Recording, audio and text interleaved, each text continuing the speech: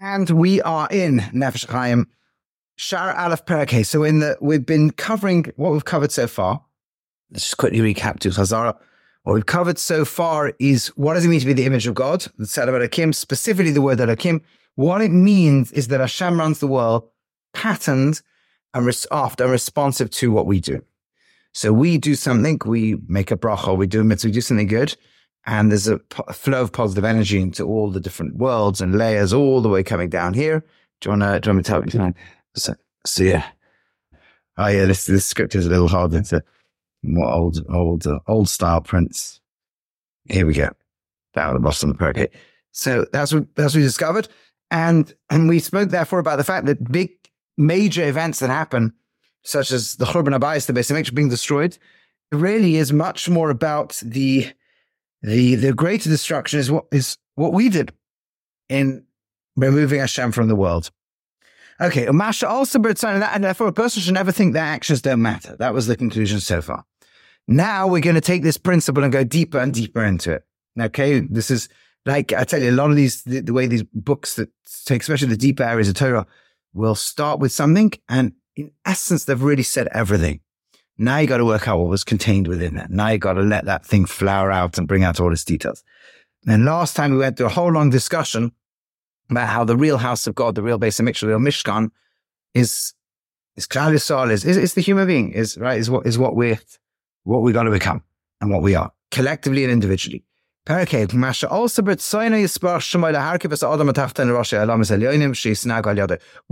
Hashem want it to be this way? And he adds an extra word here, not just that the because this covered a little bit in the footnote last time. It's not just that the worlds respond to what we do. It's that we ourselves have within us an aspect of everything, right?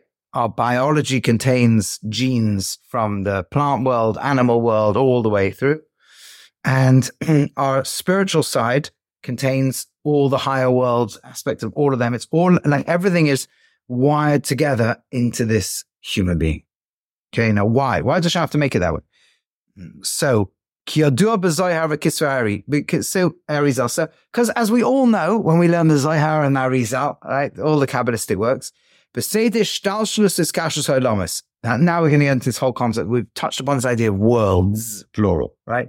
And worlds, plural, means that reality is projected onto many, many layers or levels.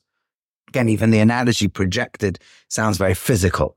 But so we ourselves brought the analogy of the program that underlies the graphics and the bits and the bytes and so on.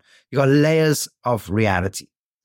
And there is a ishtalshelus. What ishtalshelus means is a downward, like a chain with downward flow. So Hashem projects something, say, from his will, it arrives into some realm. From there, it becomes a light that shines into the next one, all the way down till we get to the very physical outer layer of all reality here. Now, Shekol olam hu misnaheg b'sidr matzav v'chol protei inyan of kvinetias koach elyon shalav.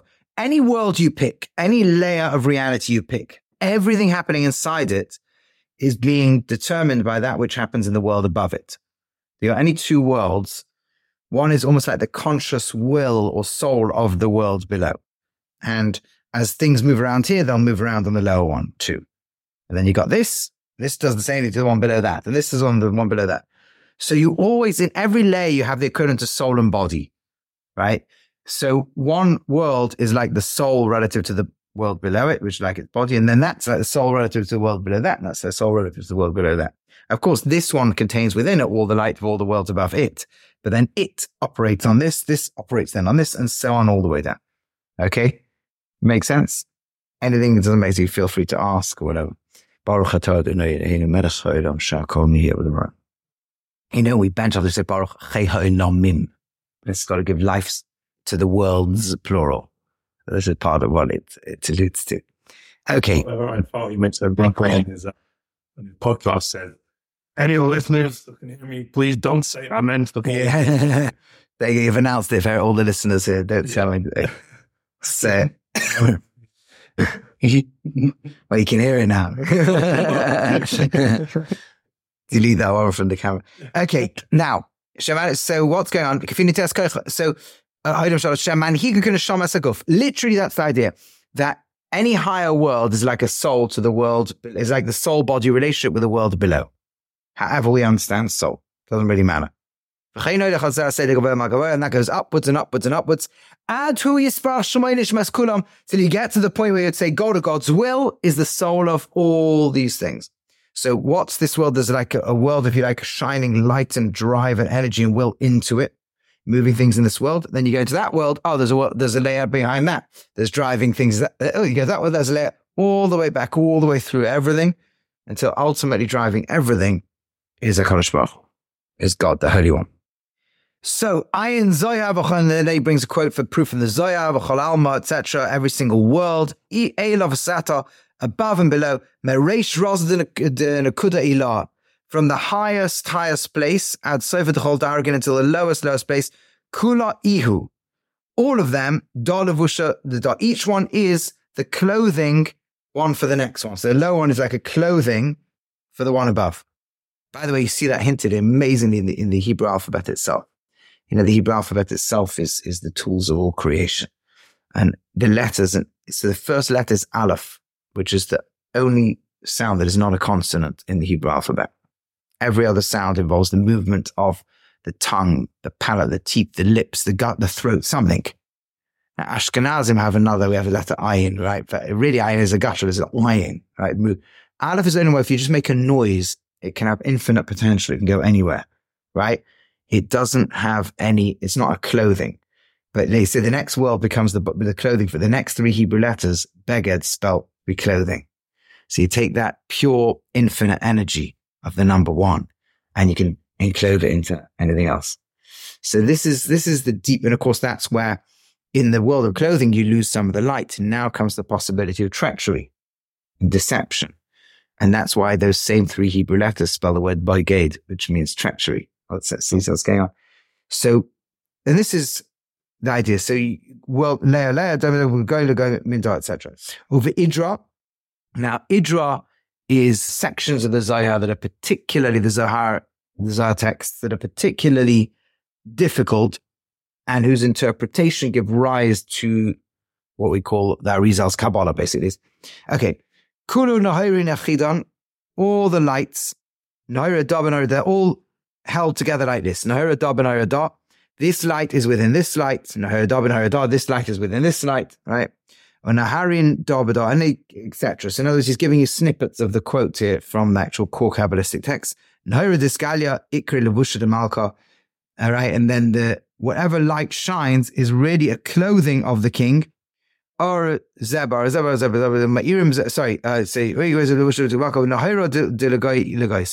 the light is the core of everything, ultimately is Hashem's will. Ayin Sham, look at the Zohar there. Okay. What is the Eitz Chaim? So the Eitz Chaim is the Arizal. It's actually written by a student of Chaim Vital. It's called the Tree of Life.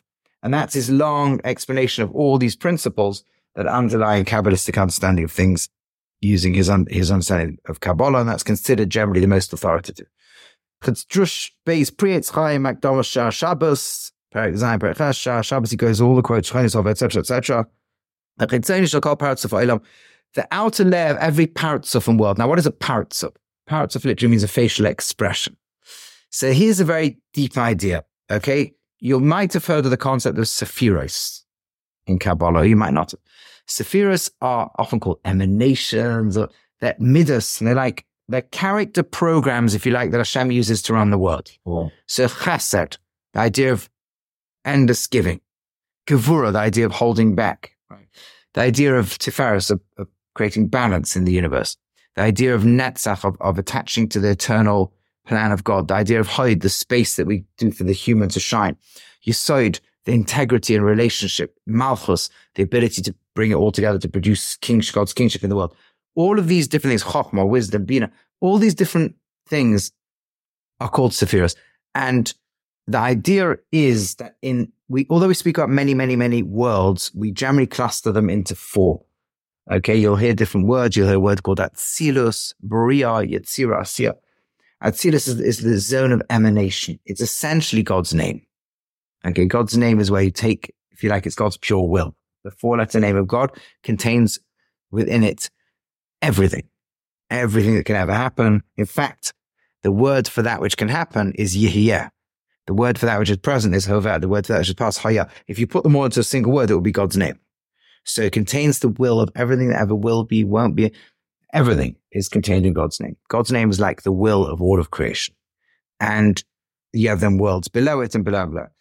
In that world, you have these 10 different midas, attributes, character traits, if you like, that God's now, when we have a character trait pulls us and manipulates us and forces us to do certain things or drags us in certain directions. HaChaim doesn't have that. He's the creator of everything. So it's not that he's pulled by his love or pulled by this or pulled by anger, right? That's not what it means. And that's why whenever we use these words about HaChaim, we don't mean them in the sense they apply to us. But at the core of creation are a set of patterns, laws. And those patterns and laws, when we have them in us, we experience them as emotions and feelings. Now, so they're called the Sephiros. And you'll often see these maps of, things interconnecting with each other, these little bubbles, and they look a bit like the figure of the human being. A Paratsuf is a cluster of them. Or sometimes it's one of them alone, especially the higher ones, sometimes a group of them together. The point is they can interact like a functioning complex entity. Because certain midas don't really operate completely on their own. They operate when they're in interaction with others. So when he talks about the Paratsuf over here, he's talking about one of the 4 states, if you like, in the inner worlds that these 10 things operate in. Okay? I'm not sure if is that making, you find it, shall I repeat some of that? Shall I go through some of that? Okay, so we've got Sephiros, the midas, we've got the world, and all of these Sephiros are in all of the worlds. Okay? And in fact, within each one is each of them. So you've got like multiple fractal system, and then they're projected into all the worlds. Within each world, same spirits is it? Same spirits. There's one or two spheres. They exist everywhere. Everything is basically made out of interactions of spheres and one or two other things as well. Everything's made out of them. So all the manifestations of God, all the patterns that he's using in the world are just complex interactions of these things. Other spheres? Yeah. How many spheres are there? 10. And it's almost like if you're trying to visually imagine it, like these different worlds. But the spheres are consistent. It's not different spheres. Right. Now, how a Sephira operates in one world or another, it's a little bit like all the quarks and leptons out of which all of physics is made. Oh, look me there. Okay. Let's do a smooth. Okay, so I guess if you take some primary colors, right? Every painting and every pigment is going to be made up of them, but you might put them together and they produce what looks like a new color. Yeah. But it's really a mix of the other colors. And then you might mix that and mix that and mix that and mix that. So you have, in the closer you are to the core, the more distinct they'll be and pure they'll be. And then they interact with one another and interact with one another and interact with one another. And then you get this, and then they're projected down a world where none of them shine quite as brightly. The core being the most important. Yeah. It's almost like a filter. We could see worlds as filters. Down. Yeah. And it's losing it. Yes. And the reason it's important to lose its shine is so there can eventually be something that feels its own existence. Because the light that shines is God's will. And when you think of something, it can't feel its own existence. You dominate it. It has to go through, so creation has to go through many, many, many layers till something can actually get the sense of its own self. I'm slightly oversimplifying, but that's the basic concept. Now, can they interact simultaneously in different worlds? Yes. Now, at a very deep, yes, the short answer is yes. They're going on, things are going on all the time as those things interacting. Ultimately, though, since each world is being powered by the world above it, in the end, even their interactions in one world will be linked by their interactions in the inner world. Okay, and the Paratsuf is how they interact as a network. So a whole bunch of them will interact as a network. That's one way to put it. Okay. So any of these things, the outer layer of this Paratsuf or this world, so if you've got an interacting network of them, their outer layer will then drive the next pattern of them. And when you got a world, the outer layer of that world will be the conduit through which the light then shines down into the next world and operates it.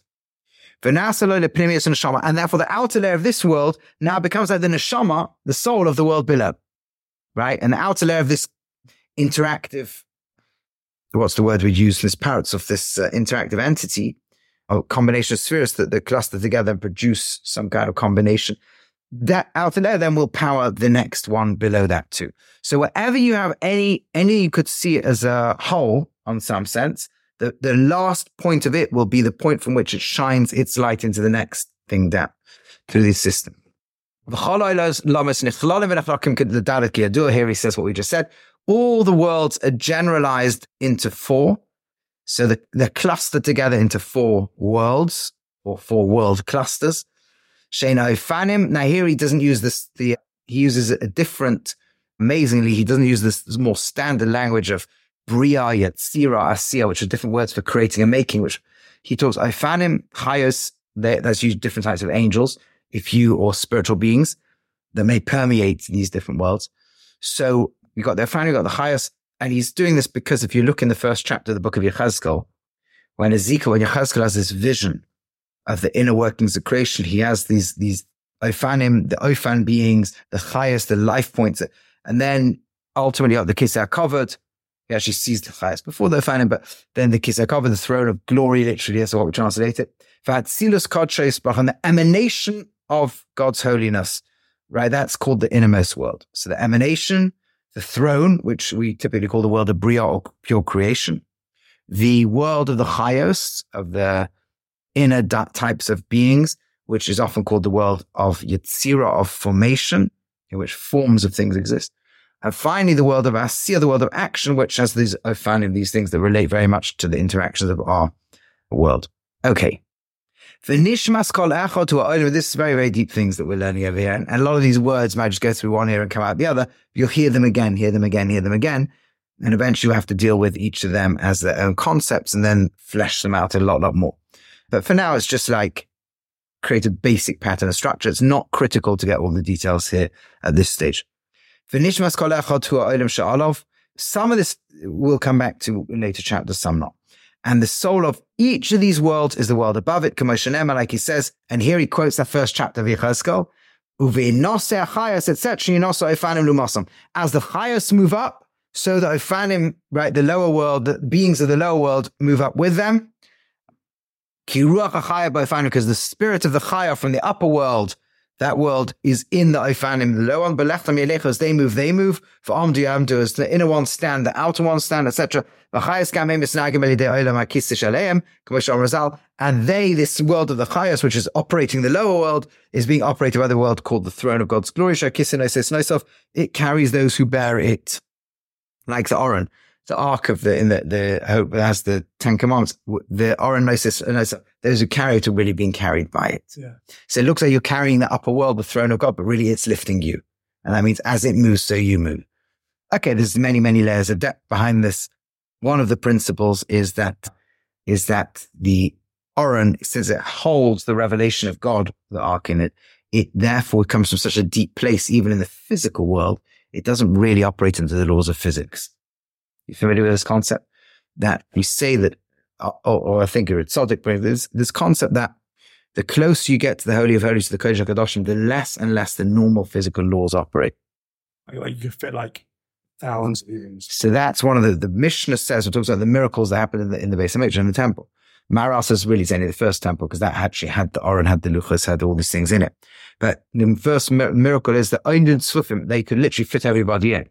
How do you fit hundreds of thousands of people? But yet, when they fitted together, it was like a squash. But when they bowed down, there's room for everybody. How does that work? In the physical world, that's impossible under the physical laws. Your spatial dimension, when you stand, you take up much less floor space than when you prostrate yourself.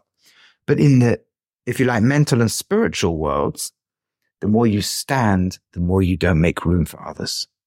The more you bow down, the more there's room for everybody. So it's almost like the base of nature is itself obeying the laws of the spiritual world, not the physical world. And as you get closer and closer, you get to the point where we say, Oren Einam Minamida, the ark doesn't fit in. Now, the natural meaning of that is, the simple meaning is the poles stuck out. But many want to say that's not possible for many reasons. In Halacha, you couldn't have the ark bigger. And it basically doesn't, it just doesn't take up space. And there's Gemaras even that seem to say like it's considered like it has no space, but it's not allowed to have no space. It has to take, it's like at that point where, I don't know where we are in some quantum universe. Who knows what we're doing, but the normal, it's like you've got touched the spiritual world so deeply that it's like a portal out of this layer of reality into the inner layer, and it's just shining through. And therefore the normal laws don't really apply over there. That's a principle that is often spoken about here. Okay. So it's the Oren, and that means even the physical world, the ark, the Oren is already operating like a portal to that which is beyond the physical world. Also the highest notlin, line kursai kadisha, etc. Same principle. They carry that what they carry.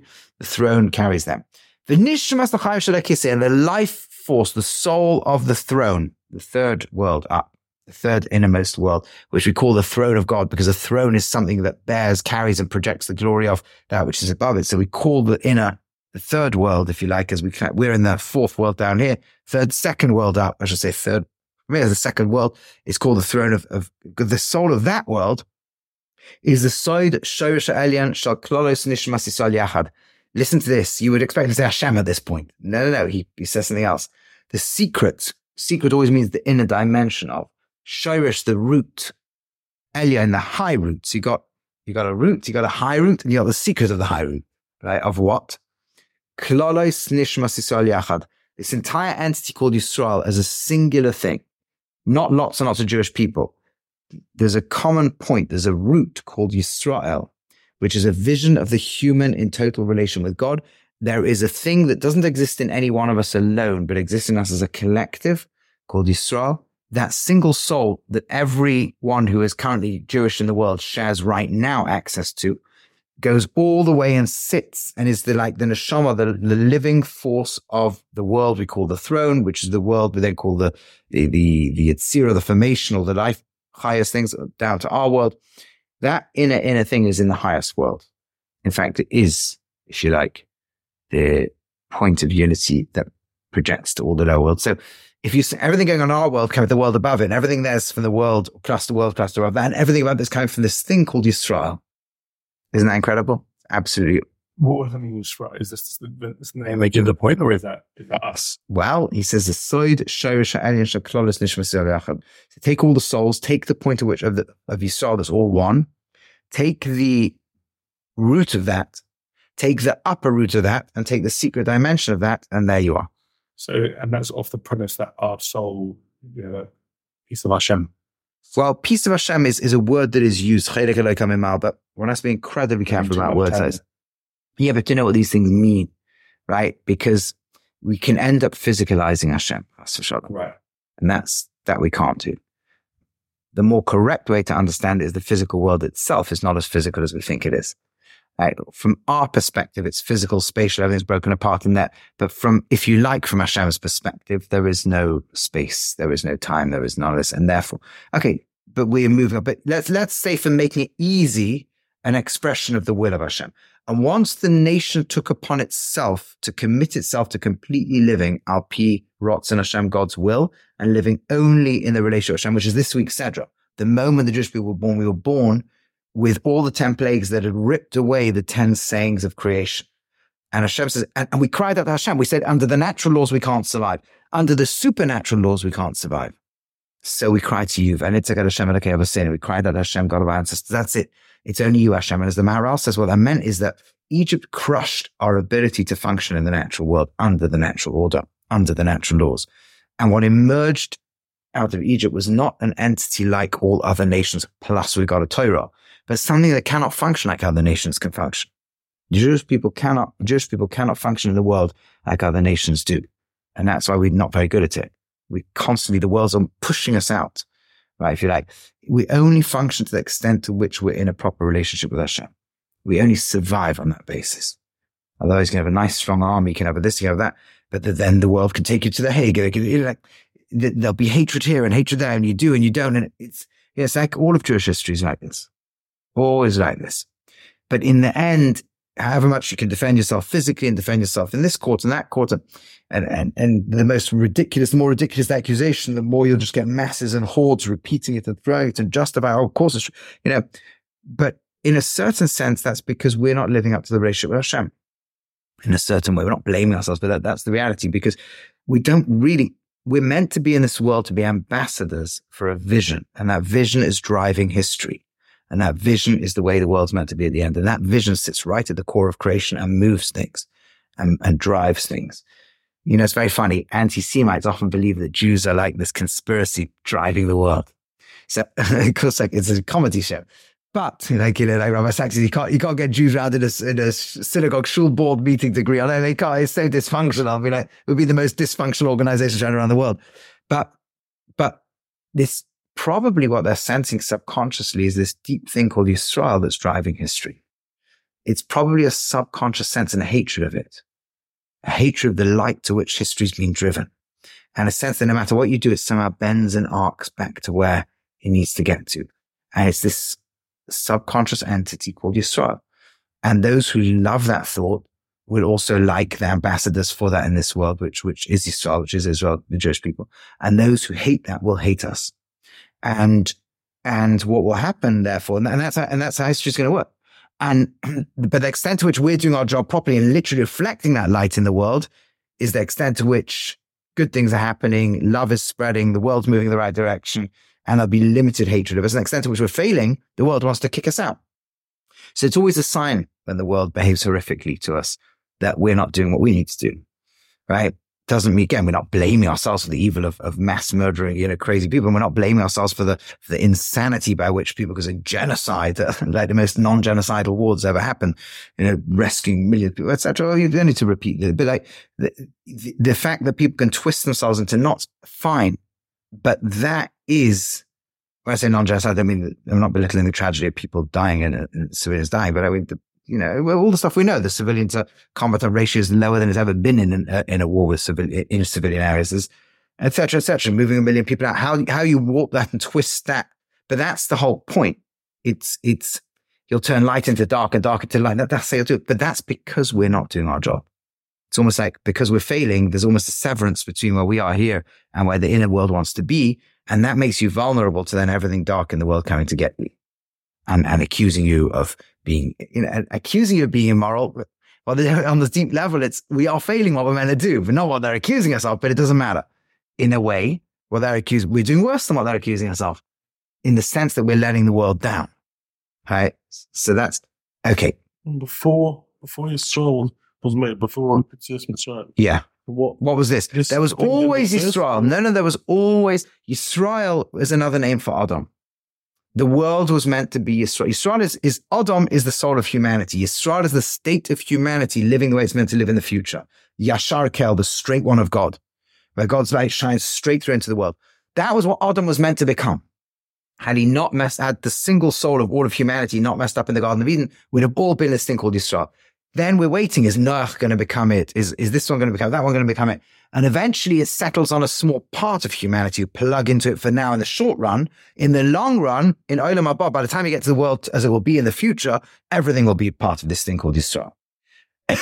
That's what it means when we say we're citizens of the future. That's what it means in the Targum Yonasan, Targum Yerushalmi, when the translation of Torah that says, the ancient translation that says that Hashem took us that night of Egypt into the future to sit in the Beis HaMikdash, to live in the Holy Temple in Yerushalayim, in Jerusalem, we're basically Mashiach. We were created as people of the future. We touched that inner plan and vision, and we became living in this world really as people who live for its future. And that future is calling us. That's why the Seder on which you become free is called Bo, which means come. You'd expect that Hashem says to Moshe, Lech al Para, go to Para. What does it mean, come to Para? Come is what you say when you're standing on the other side and calling someone. Hashem is calling us from the future. And that soul of history is called Yisrael. That voice of the future, that thing that's pulling the world, driving the world to where it needs to get to, is called Yisrael. And it manifests down on earth right now through you and me, right? And in the end, every human being can be a part of it. Okay. Now, so that is all the way, therefore, if you like, the inner soul of history, the inner soul of reality, the inner soul of existence. Okay. Ooh, we don't have so much longer. Let's see if we can we'll get to the end of the chapter. We'll do the footnote next week. That's how we often do that. Okay. So let's, so this is so it's even higher than the throne of God. This is the thing that the vision that Yechezkel has when he sees a figure on the throne of God's glory and it looks like a human. And you think, is this idolatry? What's going on? No, it's God's will. It's not God. God's will looks like a human because God's will is the human being, is the human achieving perfection. And the human achieving perfection has a name, and that name will be Israel. That's why so many nations want to be Israel. It's coming from a very good place. And they will all be part of Israel. That's going to all be. Right, so let's jump. Right, in this pasuk in Tehillim, backwards and forward and future that's been made. Back all the way to the beginning of creation. Kedem le'uvda de merkava, and kedem hayo, like from before, backwards and from before is the picture of the merkava, the vision of God's chariot. As far as the body is concerned, it's the end of creation. So the human is on the one hand the last, physically we're the end of creation, but as far as the kedem, so we're both offer the end and also kedem the beginning. We're the end of creation in the sense of physically, we're the last thing. We come at the end of the whole development of everything biologically, which is itself at the end of all the worlds. But as far as the soul goes, kedem, we're right stretched all the way to the vision of the beginning.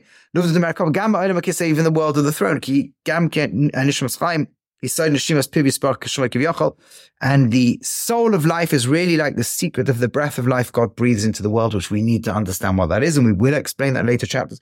Later on in chapter 15, Ayin Sham. And that's why the human action drives all the worlds.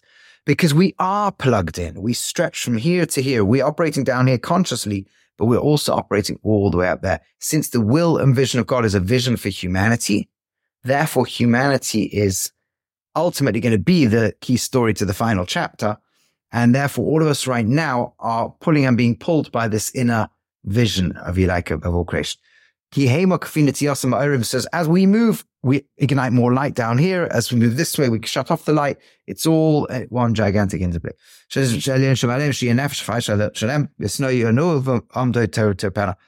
we move, it moves. As we stand still, it stands still. As Hashem, in the pasuk, the verse describes, breathes into the spirit of life. It's the highest point in the world. It's the inner dimension. That made man into the living soul. And as we saw earlier, he said it means the soul of life, the life force of the worlds. The soul of the human goes all the way up to the deepest, all the way to the will of God himself. And that is the amazing things that we have covered this week. Next week, if Hashem, please God, we will cover the footnote. It's quite a long and important footnote, and hopefully be able to go on into the 6th chapter, which is also a really, really, really important chapter, which will take us a while. The 6th chapter is a lot. That will take us probably a few weeks. Ready. Cover it. Ready for it. Fantastic. Thank you so much. Pleasure. Thank you.